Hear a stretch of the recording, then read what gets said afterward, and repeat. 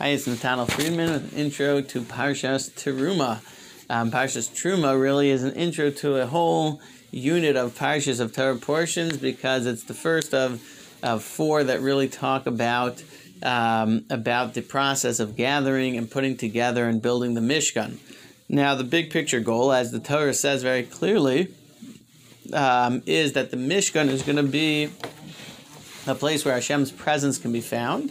As Rabbeinu Bachya points out, it can be found, if you will. It might be a little bit of a hidden comparison, but in the same way that Hashem appeared and was found and close to the Jewish people on Har Sinai, at Mount Sinai, it would similarly be found in the Mishkan, in the tabernacle in the desert. And so these parshios, these Torah portions, really are the description of the work and the effort that was needed to make a place where we would find Hashem's presence. Now, if we look at it, we find one of the interesting things that there was a lot of effort needed to make this happen.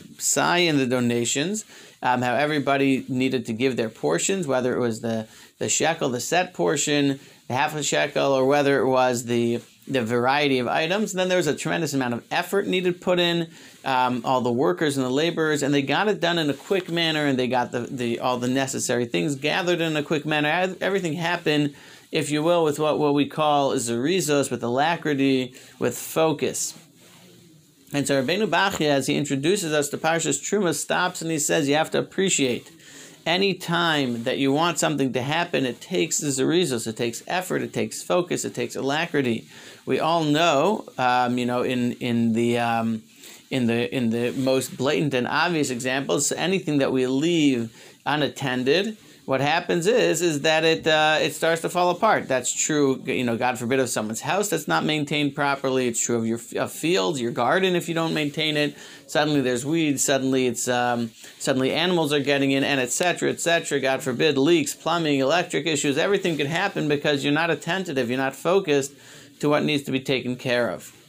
Says Rabbeinu Bachya, what we need to remember is that all those things are temporal, all those things are in this world, and if we're trying ultimately to build a place that our life can be a place of dwelling with Hashem, our homes, our communities, even if we don't have the literal Beis Hamikdash or Mishkan, and we don't have a Har Sinai, but we do have the opportunity to live with Hashem, and to do that, it needs a focus, it needs a drive, it needs an attentiveness, if you will, it needs a zerizos, it needs an alacrity to make it happen. And that's very important to pause as we start these Torah portions discussing how to build the Mishkan, to pause and say what it takes really in each person's life, in each person's world, to have a Mishkan, so to speak.